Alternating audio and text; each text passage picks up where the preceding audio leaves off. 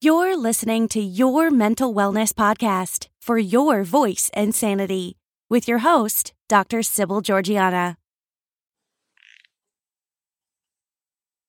Hi there. I am so excited that today I get to pick Sarah Homan's brain again, one of my favorite chirpers to do live with.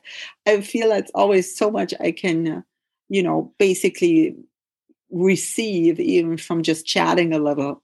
So as life seems to just progress at a very fast speed these days, how are you doing, Sarah? Hey, Bill, it's nice talking with you. I'm doing pretty well these days. I feel like I've been getting into a lot of good habits, the start of the year. Well, now we're a few months in, but still going strong with those habits. That's awesome. How about you? Well, I'm trying to, I had to kind of decide at some point in my life, I have to do more like a daily habit instead of coming up with the big goal, because I can easily be sidetracked or just stuff comes up. So I've been trying to be mindful of my habits more like on a day-by-day basis. But yeah, catch me up what you've been making up your mind for, because I think that could be very, very beneficial for me to hear about that. And not just absolutely, also for, everybody who joins us here. Oh, yeah, absolutely. So recently, I know I talked a lot about this during our previous talks, but I've been trying to get more into doing morning meditation. And it's because a lot of the time when I wake up, my brain starts writing down the to-do list of everything that needs to be done. It's sort of like when you wake up and you get all these text messages of people you need to answer to, and and just like, oh, you need to do laundry today. You need to pay bills today. You need to do this and this. And I've been trying to take a few deep breaths because I know it happens. I know it's inevitable. It comes by. So I just take a few deep breaths and I say, I can let this go for now, and just sit with a clear head for a few minutes and maybe do like a guided meditation to start my day. And from there, it kind of sets the mood, sets the tone for my day. And then afterwards, I can say, all right, now I can handle these tasks. I can get up and I can write them down and sort of prioritize what needs to be done for which day, or, if it's immediate attention, or it can be done in the next few days, all of that. And it kind of reassures myself that it doesn't need to be done all at once immediately at this very second, like my brain was telling me to do this morning. I call it my work-induced ADHD. I don't even know. It would be more like technology-induced ADHD, where the minute we wake up, we're on. It's just so easy to be, even if you use the alarm from the phone, which I don't for that reason. I am usually storing my work stuff in my work area. So I am not in that immediate trigger of my, attention deficit. So that's a very wonderful practice. And I notice that for myself as well. If I don't do any meditative activity right at the beginning of the day, my day is much harder. And I may have a very hard time having the energy to, do it at a later time. So for me, it's, even if I'm not fully awake, that time of the day is just so golden to slow things down and get the day configured the right way.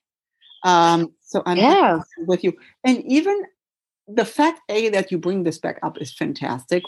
So I don't think you should ever not talk about this, because it's so easy that the days of the new year kind of go one after the other. There's always one new thing to attend to.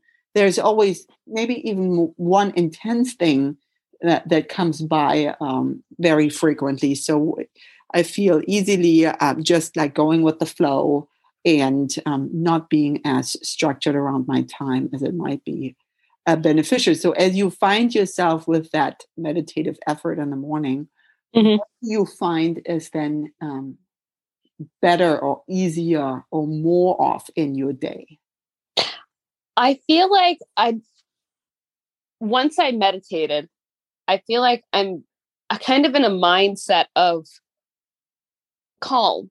I think that's the foundation. If I had to put a word on it, I think it's calm, because I know my work day can get a little hectic.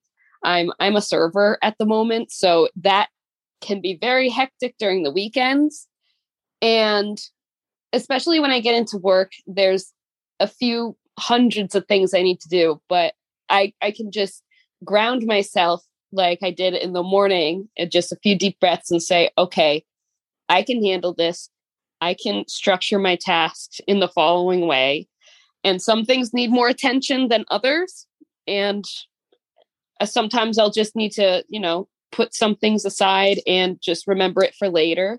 And I think I'm more forgiving of myself too. I think that's definitely something that I guess. That's beautiful. Yeah. It's something that we don't really think about, but we do make mistakes as humans, But I feel like when I do meditate, I feel like I'm a lot more forgiving of myself when mistakes happen. Like, hey, you know what? That's okay, because tomorrow's a new day. That's right. That's the nice thing about that, being in the present moment. Yes. Being a day at a time in life, and not either ahead or in the past. And yeah, that's so beautiful with that grace towards yourself, or with that gentleness towards yourself. And I can totally see that. I want to pay attention to that in my life, if that would be the case as well. I know if I have to rush in the mornings, then I, have a harder time with the gracefulness or with the forgiveness piece. But that would be very interesting to link it also to meditation. So for me, a lot of times that meditation and gratitude go hand in hand, to really kind of configure my day more as an act of gratitude, as maybe with service to others, and less, just focused on kind of barely getting by.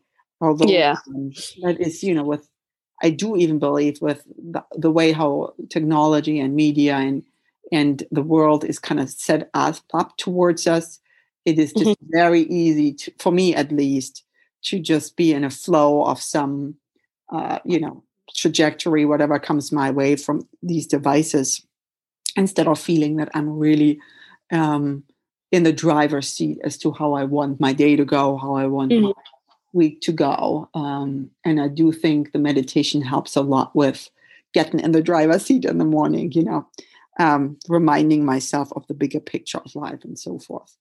Well, that is so beautiful to hear, and inspirational as well. As I feel sometimes even reaching out to people, or talking with friends, or talking with people, I mostly am concerned about how they're doing, how their families are doing. Oh yeah. So it's always such a focus maybe on others, and, establishing well-being, helping others with that focus, and that ability to, strengthen what we have to say, or what we get to be best at. And contribute. I mean, that sometimes, I feel I set that aside easily. So let's see, if we think about, as this is all about sanity and wellness and voice, is there anything, since you were like the bigger picture and the longer goal, something that you would want to use this year for voicing, or for using your voice? Is there any topic that you have in mind? I'm just curious. Using my voice. How do you mean?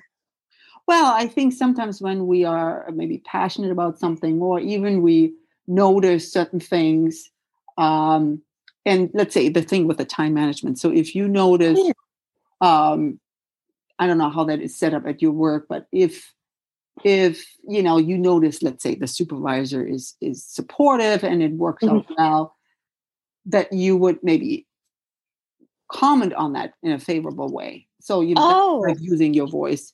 But also, if there is a thing you're passionate about and you feel it doesn't get enough attention, that you would use what your convictions are and what your values are, to express. So I'm just curious about, is there anything coming to mind with this? You know what? I think there is something that does come to mind. And thank you for clarifying, of course. I think when I'm at work, it's a very stressful environment, but I choose to actively, as sometimes it may be hard, but I choose to actively be as positive and encouraging as I can be, especially with people, my coworkers, the people I serve, and my managers. And I feel like it really does make a difference. There's a few examples throughout the day where, sometimes things get frustrating or things don't go my way. And I'm like, you know what? That's okay. Like, I know that I can learn and make this a positive situation. Like, instead of complaining to my coworkers about it, I'm like, you know what? I don't usually complain, but sometimes something happens, blah, blah, blah, blah. But I'm choosing to look at it positively, and I'm going to give my best energy in this situation. And they're really surprised. They're like, wow, if that happened to me, I'd be upset and angry. Mm-hmm. But I think I have a positive influence on the people that I work with.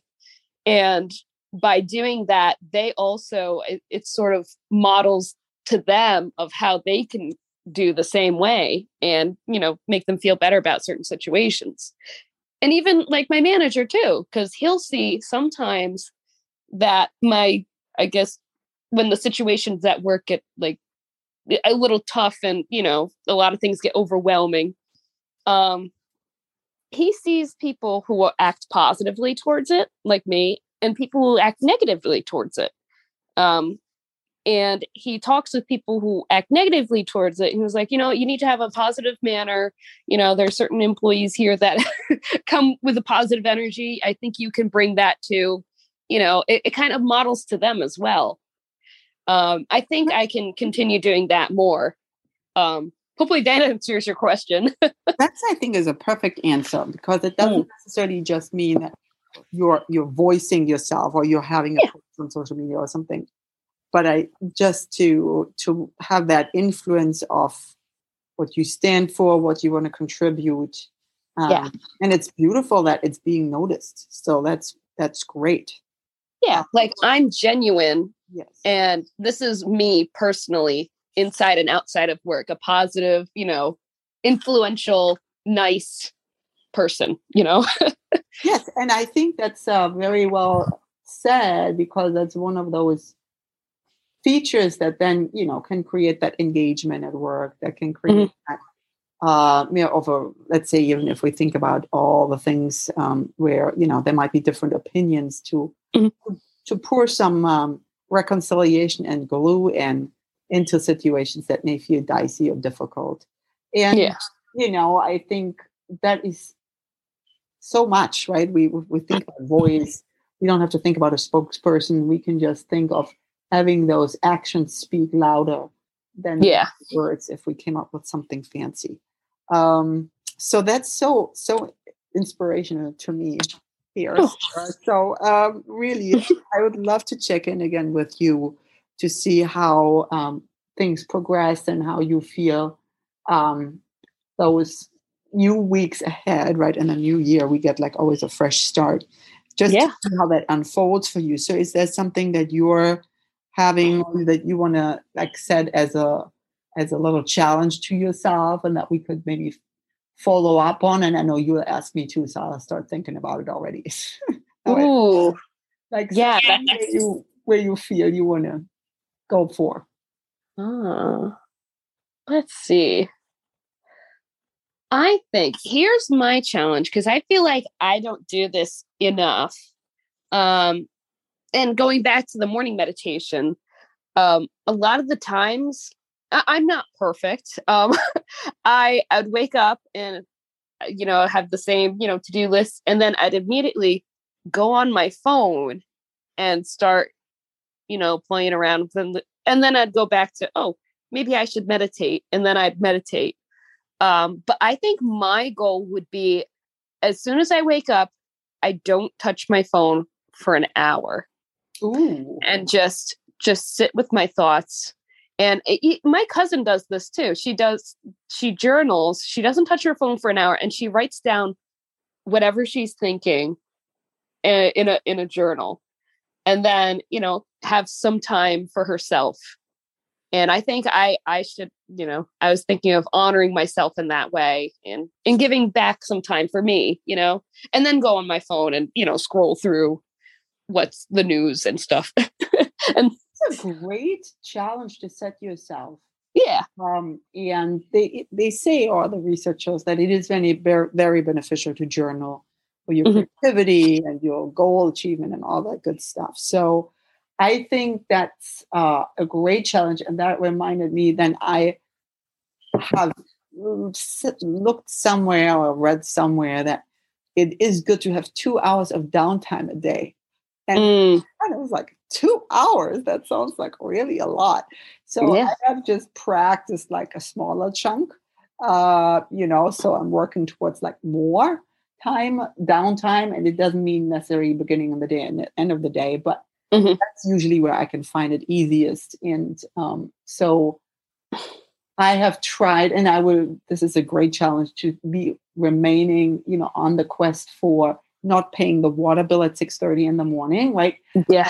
Things that come to mind where we have maybe the most energy to do the uncomfortable stuff. So AKA there's your self-leadership again, but perhaps to kind of splurge and have the downtime first. And my thing is like to start with like 20 to 30 minutes of quiet time, meditation. And that's plenty for me. That's a big goal. But yeah, so I feel inspired to stick with that and to work my way up to maybe even an hour in the morning and an hour at night. I know in the evening, it helps me to not be on devices and to kind of wind down from my day, less and less stimulation, so to speak. Yeah, I like that. Brain-induced ADHD. So good. I will stick with that, and then we could touch base and compare notes and see how we progress. Oh, absolutely. Yeah, I'd like to hear, how this goes. Yes. Okay. Fantastic. Well, I'm honored, and let's touch base again soon and talk to you then. All right. Awesome. Thanks for talking with me. I appreciate it. Okay. Absolutely. Thanks for coming along. Of course. Bye for now. Bye. Thank you for joining us this week on Your Mental Wellness Podcast for your voice and sanity. Make sure to check out our show notes. Visit our website, www.toolsforvitality.com, where you can subscribe to the show. We would appreciate it if you would tell a friend about the podcast.